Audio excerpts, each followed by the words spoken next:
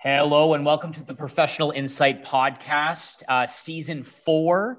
Thank you very much to all our listeners. My name is Brandon Curry. I'm Jeff Collins. I'm Josh Bond. And I'm Trevor Lindy. We appreciate you guys all tuning in. Please share and care our podcast. We're about to hit Season 5 in April. And also to our sponsors, Brand Boulevard, for giving our future guest a nice little branded piece of paraphernalia.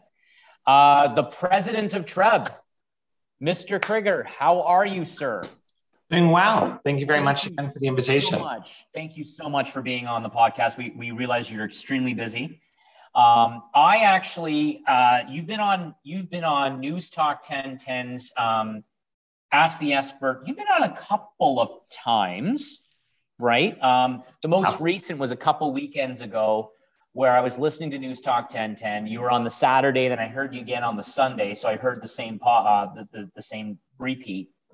And obviously we were connected on LinkedIn, and I loved your content.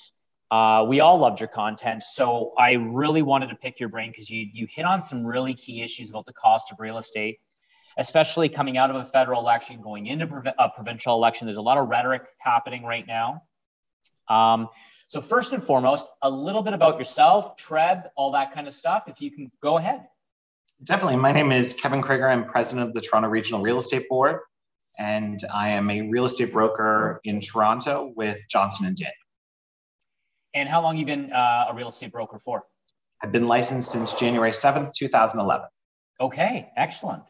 And when did you become president of TRREB? In July of last year. It's a one-year term through to June of this year. Congratulations on being elected. That's great because TRREB is a huge advocacy body out of Toronto. So we really appreciate that. Now, in the interview, you touched on a couple of key pieces that really struck home for me. And I loved your rebuttal, and I loved how you handled the objections of real estate and it being really a realtor's fault, essentially. And not that they were trying to do that, but it was just like, I've always said, and everyone on this podcast has said, we do not have a demand problem, we have a supply problem. And it's not an interest rate problem. It's not a regulatory problem. As a matter of fact, putting more in place just actually pushes more people out of the market, people who need housing. You touched on affordable housing, which is a big piece to me, which I believe TRREB has been advocating for since the early 2000s. And you did a warning letter. If you want to touch on that, that'd be great. Most definitely. So for at least the last decade, TRREB has really been trying to focus government on the supply issues that exist, not only in Toronto, but in the Greater Toronto area, and to be frank, in many areas across the province. Toronto specifically, has been a net importer of residents for many, many, many years. And the reality is, even with prior pace of growth, we've never brought enough housing to market to match the new residents coming into the market on an annual basis. And there are a whole host of reasons for that.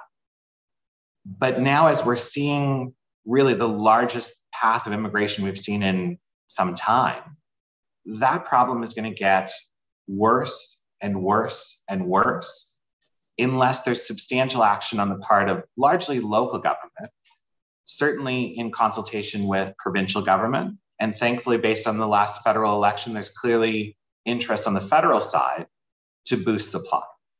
So from a government perspective, we're certainly in a period, and the federal election clearly highlighted, housing is the number one consideration for Canadians, and housing affordability. There, at least now from the federal level right through the other levels of government, is a consensus finally that we do have a massive supply problem. And if we're ever hoping to look at any semblance of bringing affordability to the market, the only way to bolster affordability is to bring additional supply to market. All of the policies that have been brought forward, looking at the Win Fair Housing Plan, everything is focused to artificially suppressing demand, which any economist, of which I'm not, will clearly tell you.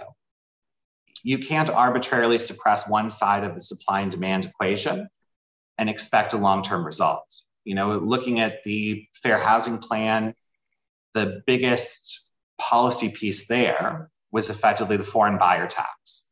And TRREB's data, which we have shared with all levels of government and many organizations for years, has been that foreign participation in our market is actually a very small percentage. And we had estimated less than 5%. No one really wanted to hear that. They wanted to sort of focus public concern to one group. So the foreign buyer tax was going to be the be-all, end-all solution to bring affordability back to our market. Now, looking from 2018 to 2022, we're now talking about a housing crisis. So clearly the objectives of the foreign buyer tax were not met. And it highlights very clearly that our data was accurate. And in fact, the tax has had net zero implications on bringing affordability to market or opening up supply. So, now we're looking at municipal governments talking about the province bringing in a speculation tax. And I think it's, again, a similar scenario where there's an arbitrary focus on demand, which, through government intervention, they can certainly have some effect on for a very short period of time. Whereas the supply piece of the equation requires a sort of introspective look at how government operates and really requires substantial heavy lifting on the part of government to cut red tape and bring development to market. So it'll be interesting to see with the provincial election coming up and also the municipal election, if someone eventually moves to the side of the equation where they can actually bring leadership and affect change, which is in bolstering supply.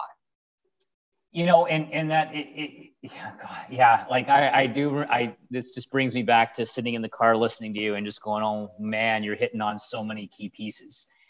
Economics is my thing. I'm, certified financial planner, and it's something that I love. And you're 100% correct. I mean, what they're trying to do with the Fair Housing Act was implement what's called a Pigouvian tax, which essentially you tax something in order to change behavior. But at the end of the day, you still have demand for housing. So it doesn't fix the problem. It just temporarily band-aids the problem. And then sooner or later, as we saw out in Vancouver, a year later, it just skyrockets because you have this pent-up demand and people are like, they figure out a way around it. You touched on in that same interview. Just before we get on from that, I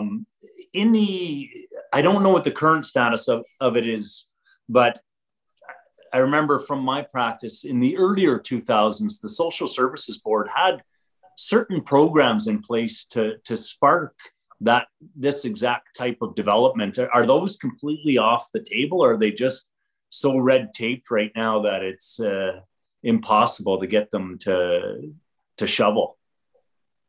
In which regard? Which programs? Just I remember, I'm from Northern Ontario, so the Cochrane Social Services Board used to have programs where they integrated builders for condominium developments and things, and it was subsidized, government subsidies that were integrated into these programs, and then they were tied into mandating a 15 or a 20 year sustainable rental level. So there certainly are still programs in these sort of public-private partnerships that have existed. Yeah, they're pretty few and far between in the Toronto sector. And again, a lot of these programs, when you start delving into them, from a policy objective, make a lot of sense. But from a practical application, there are a number of sort of limiting caveats to the agreement, and the process is so long that even a number of people I've spoken to who had interest in looking at building sort of affordable housing ultimately had to go to market geared housing once they sort of went through all of the associated costs and the length of time the program would sort of require. Yeah. So the government's got to get their shit together, right? In terms of let's move on this now. Well, see, I've got an interesting intake on this because, Kevin, I'm a builder as well as a realtor in Niagara. Been a realtor for 18 years in Niagara region and been a builder for 5 years. And for me, like, for example, I've got 15 houses ready to build right now that I've been waiting 10 months to get to the point where I can put shovel in ground. I've got the land in place and I've got everything. So I'm not looking at it as the fact I can't build it. I can't. The problem here, I think, is there's a lack of trades right now, which is a big thing. But besides the trades, and I'm not talking electricians and plumbers and masons and stuff like that, which is a big shortage, framers as well, the architects. The architects are just so few and far between. They're so overrun right now. I've been working on 13 townhouses for a plan. I'm not going to name who I'm working with or anything like that, but we're going on 10, 11 months to get plans done that used to take me 2 months. So if you repeal that back and I get it done in, say, 4 months, there's 13 new properties on the market, which, you know, being the president there, that you have 13 brand new units in there. You have 13 new buyers that are selling their previous houses, which could be a chain reaction of them selling their other houses too. But the problem that's here is that 4 years ago, they had all these systems in place and all that. But the market's gone through the roof in the last 4 years, at least in Niagara. And usually what happens in Toronto comes down to Niagara as well. But now we're having a problem because just from December of 2021, the market's up 10, 15% in Niagara. So as a builder myself, and I know a lot of builders out here too, we've got current projects in the realm of starting, and the materials have gone through the roof. So we don't want to pre-sell anything because we could actually lose quite a bit of profit on the way. And I know a lot of builders like this too. So I have about a list of 50 people who want to buy these townhouses, and we're not releasing them because we have no idea what our profit margin is. And on top of that, the market's going up so much. So last year in 2020, we sold 8 detached bungalows, and bungalows are the key item because there's a lot of empty nesters from Toronto come down to Niagara. So they're targeting down here. They look for no stairs. They look for stuff like that. Now we sold this, and it should probably blow your mind. We had 1,300, 1,400 square foot brand new bungalows, and they were selling for about $650 down here, brand new, you know, and they're 9-foot ceilings, appliances included, quartz countertops, great stuff. And the people from the TRREB would come down to, I can't believe we get this for it. We'll sell up here. We'll buy down there. We'll pocket some money. We'll invest with a guy like Brandon, whatever you want to do. You know, it's a great windfall for them. But then we started to build these houses to their spec, and it took 8 to 10 months to finish it after it's designed. After a delay with all the red tape and the architecture and the design stage, by the time we gave them the key, their houses were worth $900,000. So we sold at $650. They got the value at $900. Effectively, they pocket about $250,000, and our profit margin, where we were at $650, has now eroded down by 25% because the material shot up in COVID. So right now there's a shortage, I believe, because there's so many builders out there holding on to projects and all that because they can't have cost certainty anymore. And the market's just going through the roof, partially because of that, but because of all the delays in construction. And now, for example, there's another bungalow in Port Colborne recently that listed about 3 weeks ago. It listed up $550, and it's a double car garage, 1980s kind of decor on it. 26 offers, which is probably more common in TRREB, but down here we don't see that much for it. Listed up $550, sold for $926. So this blew a lot of the realtors' mind down here, and we talked all about it and all that. And, you know, there's a consensus of, you know, lack of supply, but also slightly underlisting a price to kind of eliminate conditions on it and to shoot the moon and see how many conditions you can get. But the price effectively took bungalows in the same shape, and we thought they were around 700 or something like that. And now it's pushed it up to 900, 925. Yeah. You know? So now everybody else wants to do it. It's crazy what happens. It's just the chain reaction of stuff. So Kevin, what's your opinion on that? Well, I think if you look at your experience in the Niagara region in terms of, you know, potential exposure, not only to profit margin erosion, but potential exposure to sort of uncontrollable costs. And you look at the development process in Toronto, you know, to sell a high rise, for example, you have to have pre-sales. It's not an option not to. So one of the challenges here, you know, 10 to 11 months would be music to many developers' ears in Toronto in terms of timeline to, get a project from infancy to reality where a shovel could go in the ground. And you look at all of the potential changes in market. No one obviously saw COVID coming, and certainly no one has seen the supply chain issues that have come to light. Obviously, the mass shortage of trades in the marketplace. And if you look at that example with 13 townhomes and you now stretch that out to a multi-tower development with 1,000 suites, the risk reward scenario is vastly changed. Oh, yeah. So, the potential for risk in that scale of development is huge. So I think one of the biggest challenges is time. When we talk to clients about buying and selling, the recommendation always is, buy and sell in the same market because relative values are the same. If you're buying in an upwardly moving market and you're selling in an upwardly moving market, you're at least in the same ecosystem. The challenge for a lot of development is if you're pre-selling in the sort of initial period of an upwardly moving market, and then you're actually going to tender a year or more later, and costs have substantially increased, there's not a great deal of flexibility because you're locked into your agreements, which is why we see, awful things like project cancellations, where people have purchased with the intent of moving in. They've sort of planned their life around this development. And, there's certainly examples where the developer has not operated in a positive or ethical way.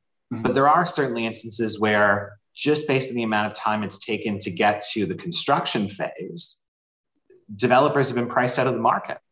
They sort of sold in a much lower market, and they're now developing in a market where costs are so much more substantial that not only is there no profit margin, there's a risk of a loss. Oh, yeah. So, these are all the realities where in certain markets, when you look at sort of smaller scale development, there's always risk to development. And it's one of the things that I don't think is fully understood. Yes, there's a high potential for profitability, largely based on the increased value in land over time. So the longer a developer holds a site, a lot of their profit is built in at the time they buy.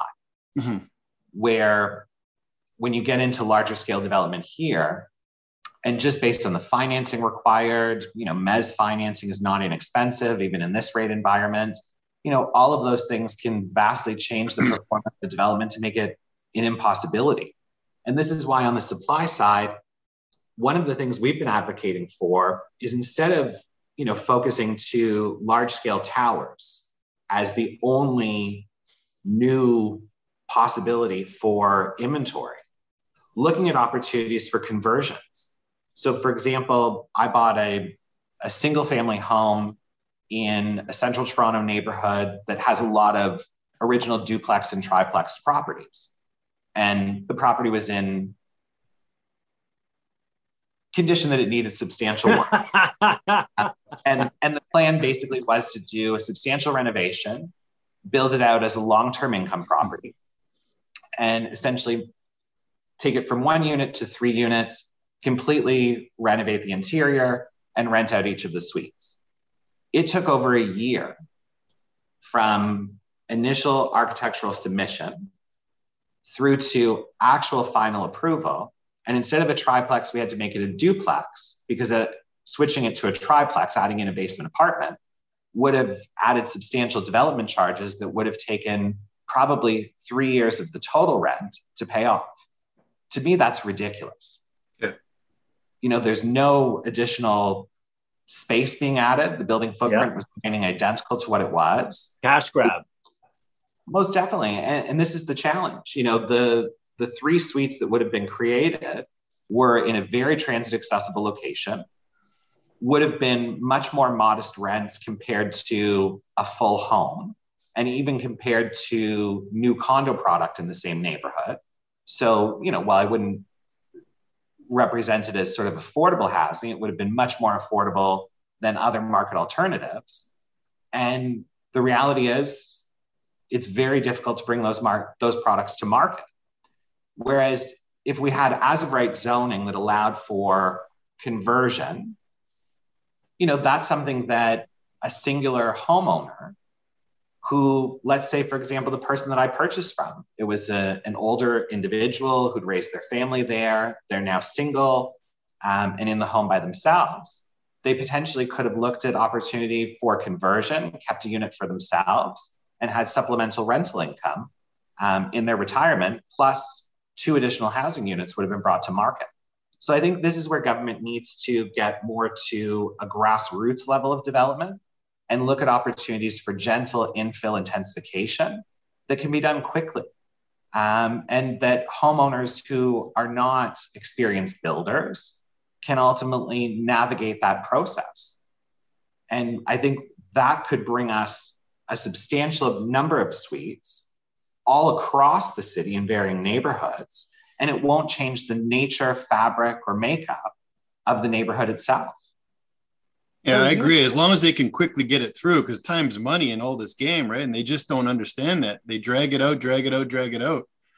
Like the inspectors, they're hard enough to get inspections. Quintessential government, though, right? That's quintessential government. It's based on the concept of justification for your salary, though, right? I think a lot of it also is, cities, as they've grown in population, become sort of unwieldy in terms of the number of people, the diversity of housing, the unique nature of individual neighborhoods. Like there's a lot there. I think there's certainly a great deal of efficiency that could be had in government. And if they operated in the same way a for-profit corporation did, for example, I think there would be greater efficiency. There are a lot of layers and challenges, certainly in terms of HR related issues, structure that may be obsolete or not reflective of current requirements.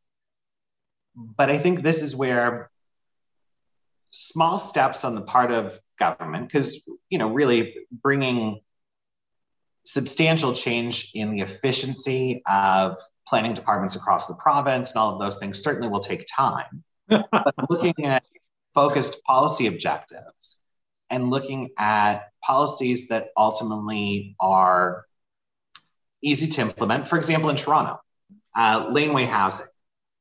What a great win for the city. And, what incredible foresight on the part of City Council to bring that initiative to reality. It's certainly not going to bring thousands of units to market. Explain, though, what laneway housing means to our listeners, because they might not understand what that means. So basically there's 2 types. There's laneway housing, and they've just also introduced the concept of garden suites. So basically, if you have a home that's serviced by a public laneway at the rear, so that's usually where your parking is, you have the opportunity to build an additional dwelling there, an additional structure. And there's sort of fairly clear requirements, something certainly that you would need to engage an architect in the process to determine setbacks and maximum size. But there is the potential effectively to build an entirely separate secondary building on the property. Now, for properties that are not serviced by a laneway, the city has just launched their pilot program for garden suites, which essentially means that you can build a secondary structure in your rear yard that could act as a rental unit, a secondary housing unit for a family member, and ultimately gives, again, a great deal of flexibility. We're seeing certainly more multi-generational sort of co-living scenarios where children are living with older parents, and in some cases, siblings are living together. So I think, again, it's a unique and different way to add additional housing units to market, give flexibility to existing homeowners. So for someone who's lived in, the larger primary home on the property for X number of years, has raised their family there, this gives an opportunity potentially for them to rent out the larger property and move into a smaller secondary dwelling on their existing land. Because one of the issues also in Toronto, unlike every other municipality in Ontario, is we have 2 land transfer taxes. We have the provincial land transfer tax, and then we have the municipal land transfer tax. That is a massive barrier for someone making a move in the market, especially someone downsizing or right sizing within the market. And a lot of clients we meet with who typically would go from a larger 2-story family home, for example, that want to transition to a bungalow or sort of a smaller property in the same neighborhood before eventually moving to a condo, sort of later life. Our recommendation when we sort of have done the math for them is stay in your 2-story home as long as possible, skip that middle transition to a bungalow or a smaller home within the neighborhood, and wait out to make that move finally to a condo, because the amount of equity you're losing in the transaction really is not getting you anywhere.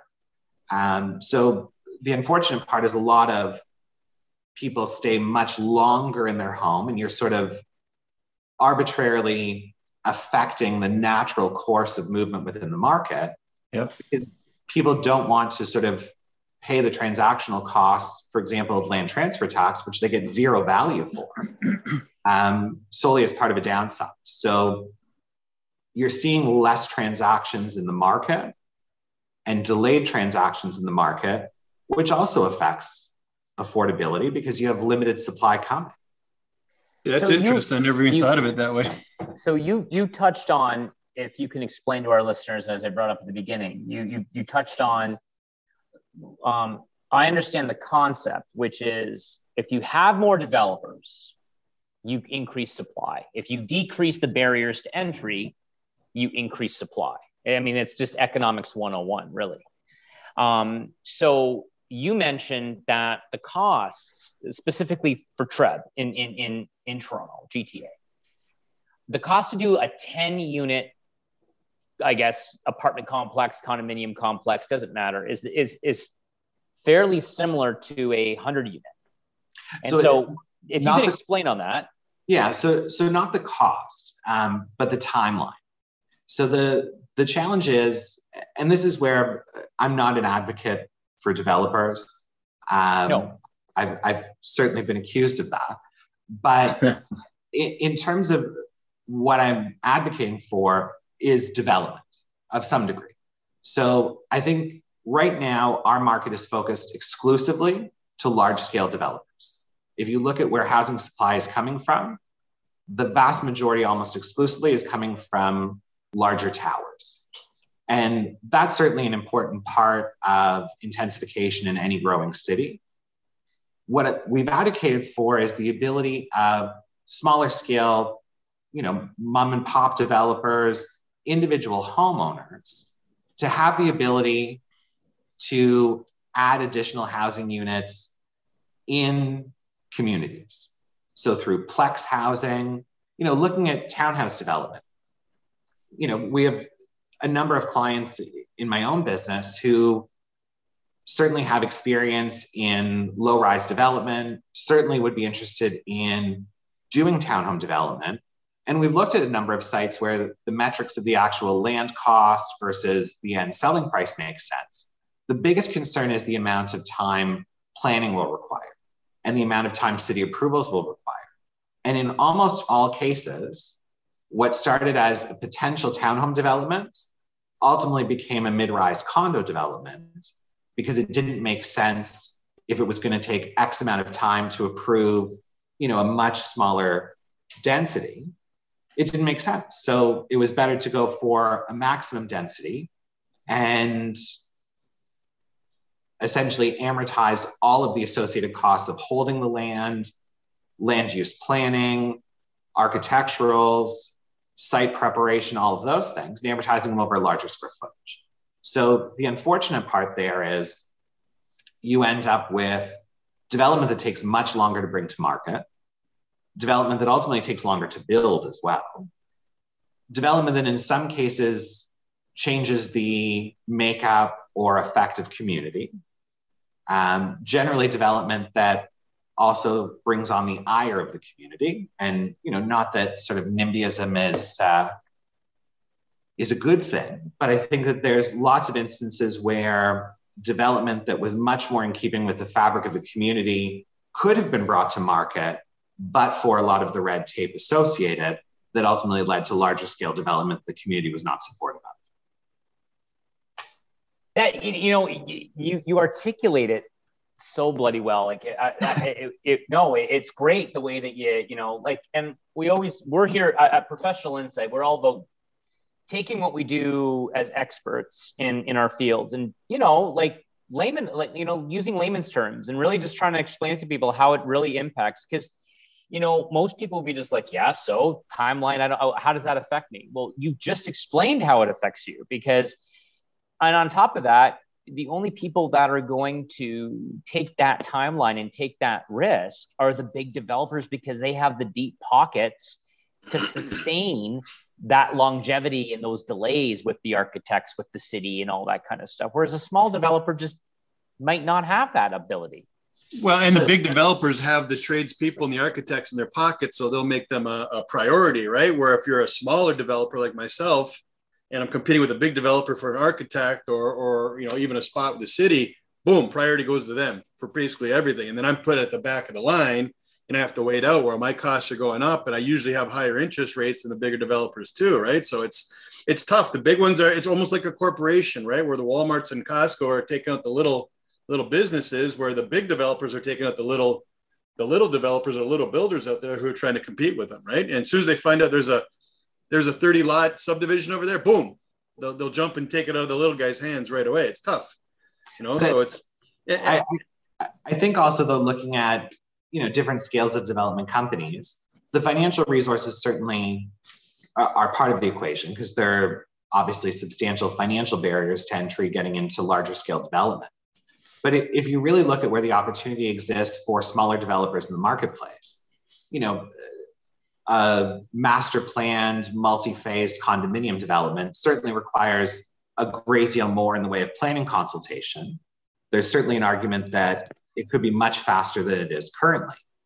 But if you look at the opportunities for smaller scale developers, of which there are many, many more in the market than there are big condo players, if the city would take away some of the risk in conversion opportunities, if there was a clear discussion around, as of right opportunities for development, because, most of the land in the city is residential single family. If there were changes made that as of right allowed for plexed housing, allowed for slightly more dense development, that would take a lot of the risk away for a smaller scale developer. And if you were coming to market with something that you had, as of right zoning to build, that also cuts your timeline substantially and opens up more opportunity for smaller scale developers or individual homeowners to bring housing supply to market. So instead of relying on, 10 or 20 or 30 corporations that have the ability and track record for large scale development, and instead you had 1,000, 2,000, 3,000 individuals or smaller scale investors that could bring housing units to market across the city, I think then you would have a much more balanced opportunity from the supply perspective. So I want to bring in Trevor on this one, and then maybe Josh can chirp in on this, because of what Kevin's talking about is the extension of delays and what have you. When I guess Trevor, if you want to maybe chime in on the impact that has on a mortgage approval. Then on top of that, now I see it even with just doing minor work in my backyard or any minor, quote already has price increases embedded. Hey, we have the right to increase this by 3%, 5% because of costs going through the roof. Trev, how do you navigate that? But that shouldn't be a new thing. Ask Jeff about his contracts. Escalation clause.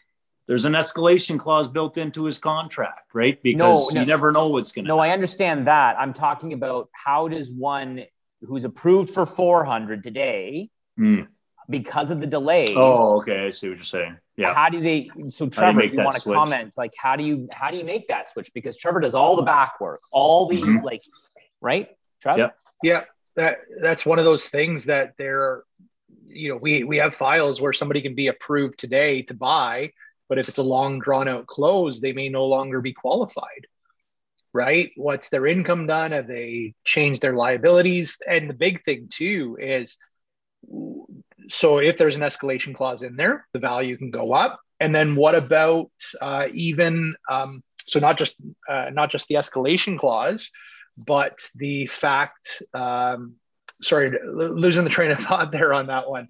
Delayed closing, the qualifying maybe? rate. Sorry, the qualifying rate, right? Yeah. Like the stress test right now is 5.25, but if the government decides that we need to change that qualifying rate, that could put somebody completely out of the market, where now they're approved, they're ready to go, and we may find out down the road that they're no longer available. That's why so many times builders and developers will require a client to deal directly with a bank and not with a broker, because typically banks, the credit unions as well, have longer rate hold periods than what we have access to as brokers. We have some lenders that do allow us a little bit of latitude on that. But, like I can think of a former colleague at Scotiabank that very much does new construction condos in Toronto that are taking 2.5 to 4 years to complete. So here she is, she gets the original approval. The original approval is good for 1 year because of it being a new construction. She'll have that in place, but then 2.5 years later, once it's finally closing, Scotiabank, from a reputational risk perspective, will still move forward if there's the ability to do so. And what I mean by if there's the ability to do so is if there's 20% or more down, they have more room to play. As when it's less than 20% down, unfortunately, we just don't have that as an option, and people may have to walk away. And that's why we do see, a growing number of assignments happening on new construction properties. But to be honest, from a builder standpoint, someone locks in a purchase at $650 and say it takes a year to go up and the cost goes up another $50,000 to that buyer with an escalation clause, and then that buyer can't afford to get it. More than likely, the builder's going to say, no problem, here's your deposit, take your money back, because in today's market, that house that they purchased a year and a half ago is probably up 150 to 200 grand. So the builder will probably say, no problem, no harm, no foul, here's your deposit back, have a great day, and then they'll pocket the extra profit, right? That's 100%. Kind of how it's been going the last 2 years. I have one right now that's happening that exact way, Jeff, right? As the builder, you can't afford, no problem, here you go, here's your release, yeah. Your money, have a good one. Absolutely. Yeah. Because that person still needs a home. Yeah. And that's the issue. So, this is where, in talking to our clients about different opportunities for housing in the market, looking at buying a new build with a long time horizon, especially when things like escalation clauses are embedded in the agreement, it's certainly important. And that's where also the real estate lawyer during the 10-day cooling off period plays a really important role. Because if someone's on the margins of affordability and they're buying a property with a long time horizon and the potential certainly for increase in value, but if there's also an increase in cost, this is where the buyer really needs to understand what it is they're purchasing. Mm-hmm. And, we've had clients who have come to us initially looking at pre-construction opportunities, really like the opportunity to sort of pay a deposit over a period of time. Like a lot of the flexibility sort of to plan towards a future date. But, there's risk in any transaction. And ultimately, while, the liability is limited, because yes, I would agree in most cases, the builder will take it back because it's increased in value. Right now. The reality is that person still needs a home. Mm-hmm. And, if that person bought a year or 2 years ago and ultimately exits the transaction 1 or 2 years later, their buying power in the market is so much lower. So, it may mean that they're out of the market for many, many years or out of the market altogether. So that's where it's really important also that buyers consult with a professional realtor and look at the various options that exist for them to ensure that, the opportunity is clearly highlighted and, they understand items like escalation clauses that can substantially change their affordability. And I'd say make sure you work with a realtor who's experienced in new builds, because escalation clauses are sometimes hidden in there and they shouldn't be. They should be very upfront about it.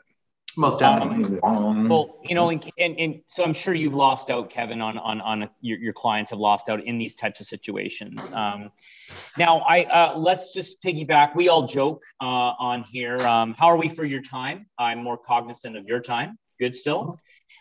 We really appreciate it because there's a lot to dig in here because of the area of expertise that you bring. You mentioned we want to talk about, and we joke about, Toronto finally has discovered Niagara. You know what I mean? Like it took a pandemic to actually realize that. So can you maybe you're over 10 years in the industry now, president of TRREB. When did you have you seen that with your clientele moving down this way? And then two, what was the shift for you when you thought, I'm going to sell in Toronto and I'm going to go move down to Niagara? When did you start to hear that, either in your role as a realtor and broker or as the president of TRREB, or both, more so? Well, I think speaking more to my business, I have a very sort of diverse clientele and sort of a diverse background as well. So I grew up in the west end of the city, went to school in central Toronto, have a number of friends in sort of York region, and a number of my clients have largely owned secondary properties in the Niagara region initially. So a lot of people had sort of cottage property. Yes. A number had sort of properties in Niagara on the Lake. I have a number of clients in Port Colborne and have transacted there myself.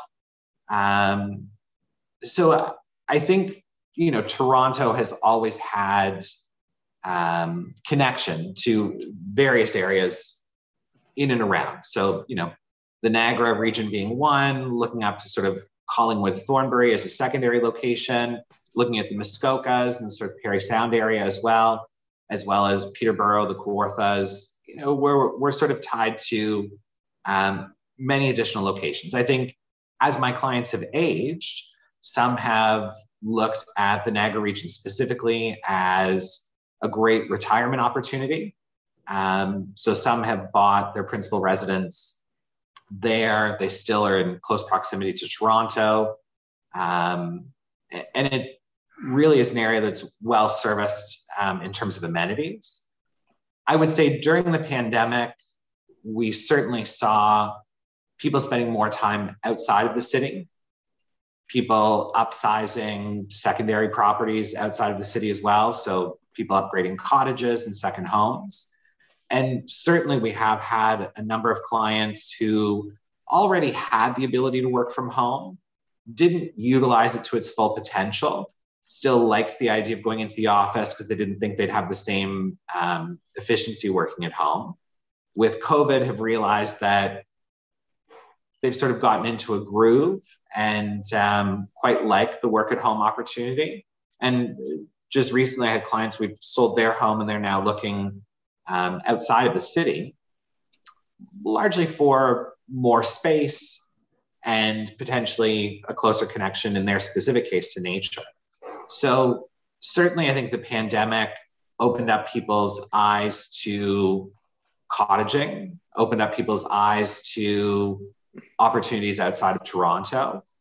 But I would say, at least in my personal experience, most of my clients who have made the move were sort of closer to retirement age or had long-term opportunity for a work at home plan within their business or company. Excellent. So and what are your usual steps for, because we'll probably try to get this episode edited out right away. Now that you got a connection here down in Niagara, between Jeff and Josh and what have you, we're definitely, or any one of our listeners that are listening that want maybe to look at Toronto, reach out to us, or we'll connect you with Kevin. What is your usual process, I guess, when your personal business now, with you know, because you live in Toronto, so that is where your sweet spot is. But what do you normally do? Would you reach out to someone like a Jeff Collins, and who's also a builder, but on top of that, a realtor? Like, what is your process typically when you cross-pollinate? So I think it really depends on location. I certainly have a lot of experience in the sort of Muskoka Parry Sound area. Personally, I own property there, and have access to the local board, and am sort of more active in that particular region. So if I had a client who was looking in that specific space, I'd potentially work with a local colleague who I have a relationship with. Looking in other areas where I don't necessarily have the same level of experience, typically, and again, depending on the client and relationship, we would for sure engage a local professional. I think that there's lots of opportunity where that sort of collaborative approach brings you a great deal of market knowledge, but also a great deal of inventory opportunity. Certainly knowing what's coming to market. In Toronto, for example, in the areas that I work, I know of lots of properties that will be coming to market at various points in time. And I think having that understanding and ability certainly puts your client in a winning position, to know about all of the opportunities, or as many of the opportunities as possible within a market area. But certainly working with someone who has great familiarity with the specific area my client's looking to go to. Based on my business being almost exclusively repeat and referral, we typically remain involved in the process. And we sort of work collaboratively with a realtor colleague in terms of, obviously facilitating the relationship, but also in many cases, I have clients who've bought in South Florida, I have clients who've bought in California, clients who bought in New York, and I'm obviously not licensed to work in any of those jurisdictions, but have traveled with clients, introduced them to a local realtor colleague, and have sort of been there for showings, been there to tour properties with them, because I've worked with them for many years. I know sort of what their requirements are. I know what they're looking for. I've been there to provide sort of act as a sounding board in terms of what could be altered or changed and how it works for them as an overall property. So I think, maintaining that relationship and bringing in additional value to clients is really our core objective. So we look for any opportunity to provide the highest level of advice and guidance to our clients and provide strong resources across the board, whether they be, realtor-based, developer-based, builder-based, designer-based, definitely in terms of legals, and always in terms of mortgage. Kevin, I got a question for you. Being a Niagara realtor here for a long time now, we see an influx of Toronto buyers coming down, GTA buyers. Now, a common question I get, being a builder, I get a lot of people calling me and feeling me out, and the realtors are doing it. A common question I get from a lot of realtors is they have no clue about the city they're buying. So they're asking me questions about that particular city because they've never been there. Yet they're still representing their client and driving down here probably once, maybe twice, to purchase on that. What's your opinion on a realtor who's representing their buyer in an area 2 or 3 hours away from where their current market knowledge is? Do you think that should be done or not? Or what's your opinion on that? So I guess my answer will be multi-part. So we as realtors are licensed to trade within the province of Ontario. Yep. I personally have experienced this where, a local realtor in a specific location sort of said, you have no market knowledge or what have you. Meanwhile, I am actually a member of the local board. I have actually transacted a number of times in that particular location, and I track their market data on sort of a daily basis. I have alerts set up through their system, which is obviously separate from TRREB's, and I'm actually a dual member. So I'm a member of 2 different boards. So I think based on them being a TRREB realtor, doesn't necessarily mean that their market expertise is exclusively to Toronto. If you look at the sort of TRREB marketplace and you look at TRREB.ca and look at where our listings are, we have listings across the province. We have realtors who work in Northern Ontario who have chosen to be part of the Toronto Regional Real Estate Board. We certainly have members who work in the Niagara region. We have members who work in Peterborough. we have members who are all across the province, and they choose to be a part of the Toronto Regional Real Estate Board because they see the power in the collective. Mm-hmm. We have clients who certainly obviously buy in the Greater Toronto area, but we also have clients who trade across the province, and many of them look to our marketplace as the sort of key information point. Not only in terms of volume of members, but also volume of transactions and the number of transactions impacted by Toronto connected people. So I think we should always have competency and know what it is we're selling. I think it's very important that a realtor understands their strengths, but more importantly, understands their weaknesses in the service of clients. Selling condominiums in central Toronto is very different than selling recreational property in Parry Sound, or selling properties in various areas. When you look at sewer versus septic, well versus city services, there's a lot of differences. And I think as long as the realtor has the expertise necessary to provide credible professional service to their client, I don't think the geographic connection is key, but certainly I would never sell in a market that I don't know or understand. So if the first question from realtors, I've never been to Welland before, I'm not sure where it is, I've never been to Niagara Region, you'd recommend them not representing their client there probably? I think the question to any realtor in representing a client is, what are you bringing to the equation?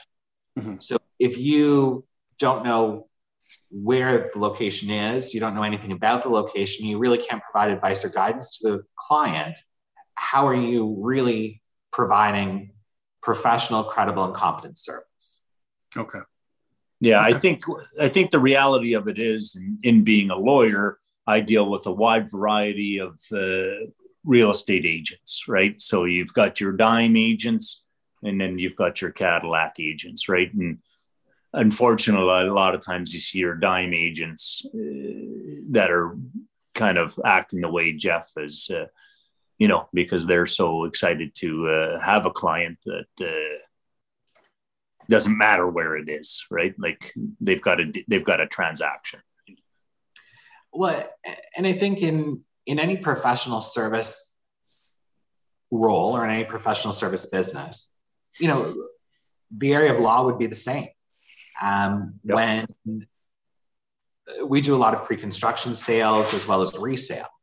And there have been many, many instances in my career where we've sort of spoken to our client or spoken to the realtor representing a buyer in one of the developments we're representing. And the first question is, do they have a lawyer that has experience in pre-construction? Oh, yes. They're a lawyer, they're real estate lawyer. Yeah. The reality is, just like realtors, all lawyers are not equal. And there's so many different types of property and various circumstances as well that, specialization in certain fields is important and experience is very important.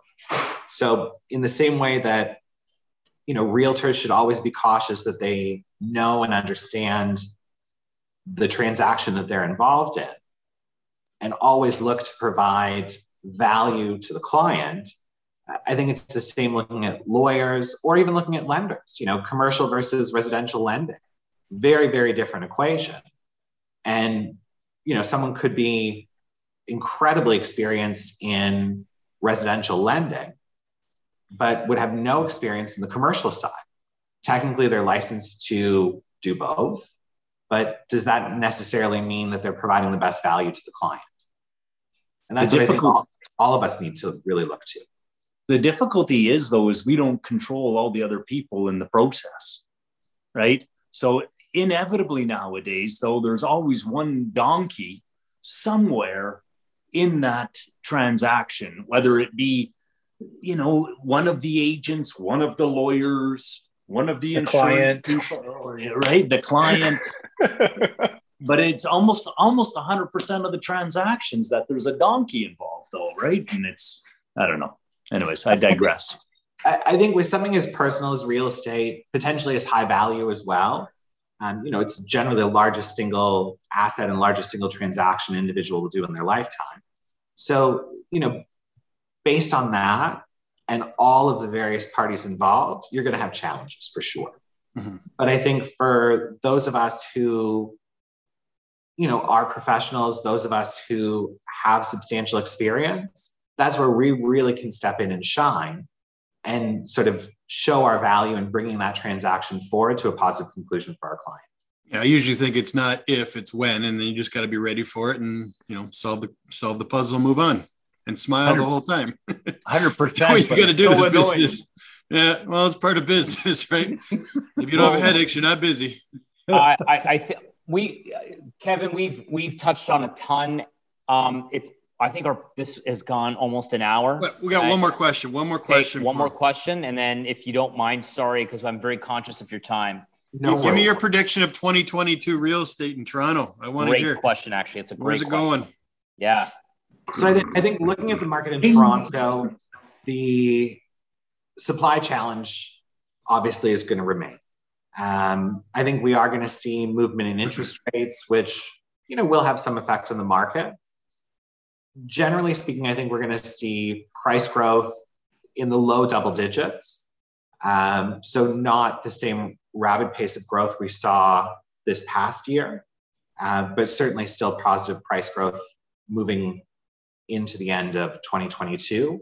We're certainly seeing, at least, speaking personally, I'm seeing a massive supply of properties available for sale right now. We recently had 2 sales, and we were the only property available in each neighborhood, which has been sort of the first time in my career I've experienced that on a fairly regular basis. Did you get multiple offers on both of these properties that you listed? We did. We had multiple preemptive offers on both of them. Okay. Wow. So I think it speaks to certainly the level of activity in the market. Generally, January is typically a much quieter period in the marketplace. This year, again, in my personal business, we were busy really through Christmas and through the entire month of January. Yeah. And I think we've had the highest number of transactions in January we've had in 11 years in my specific business. Mm-hmm. So I think it's going to be a very active 2022. I think the challenge certainly will be supply and inventory. I certainly hope with 2 elections coming up that we start having more dialogue at the provincial and municipal level around the supply conversation. I certainly hope that some policies come to pass in the short term that sort of move the supply equation forward. And I hope that some of these long-term counselors who have been there through the exacerbation of this incredible supply issue wake up and recognize that they have an incredible ability to be thought leaders in this space. They have an incredible ability to affect change for their constituents. And they have an incredible ability to bring supply to market in the short term if they utilize the tools available to them. Well, on that note, Kevin, thank you so much for your time. We really appreciate it. So again, Kevin Crigger, right? You are a broker with, who's the broker, the firm again? With Johnson & Daniel, a division of Royal LePage Real Estate Services Limited. Royal LePage, all right. Thank you so much for your time. And you are also the president of TRREB, which is the Toronto, the Toronto Residential, no, the Toronto Regional Real Estate Board. Toronto Region Real Estate Board, TRREB.ca. You want to move to Toronto, do any business in Toronto, please contact Kev. And I definitely would love to have you on the podcast again, because you're such a wealth of knowledge and you just well-spoken. You just add so much value to what we kind of bring to the table. Mm-hmm. So be on the lookout for that. I'll reach out to your assistant to schedule that again. Thank you so much again for your time. We really, really, really appreciate it. Thank you, Kevin. Thank you. Appreciate your time. Help us, help you stay informed. The Podcast Super Friends is a monthly meeting of 5 podcast producers. Hi, I'm Catherine O'Brien from Branch Out Programs in Baton Rouge, Louisiana. I'm John Gay from Jag and Detroit Podcasts. I'm Matt Kundle from the Sound Off Podcast Network. I'm David Yaz from Pod 617, the Boston Podcast Network. And I'm Johnny Peterson from Straight Up Podcasts. Together, they form the Podcast Super Friends, an alliance of podcast masterminds sharing best practices, insights, and discussions to help make you a better podcaster. Follow or subscribe to the show on Apple Podcasts, Spotify, Google Podcasts, or at soundoff.network. I'm Jeff Woods, and I'm shining a light on music and the rock stars who make it. He just was one of those people, he stood out. He was a magic guy. He really was a magic guy. We all have faults. He had the same amount of faults as we all have. This was before Led Zeppelin. Robert was full on. I mean, he was Led Zeppelin without the band behind him. He had the hair, the jeans, the whole thing, and he was amazing. The Records and Rockstars podcast, heard around the world and yours to hear wherever you get podcasts. All the episodes from jeffwoodsradio.com. Produced by Cryer Media and distributed by the Sound Off Media Company.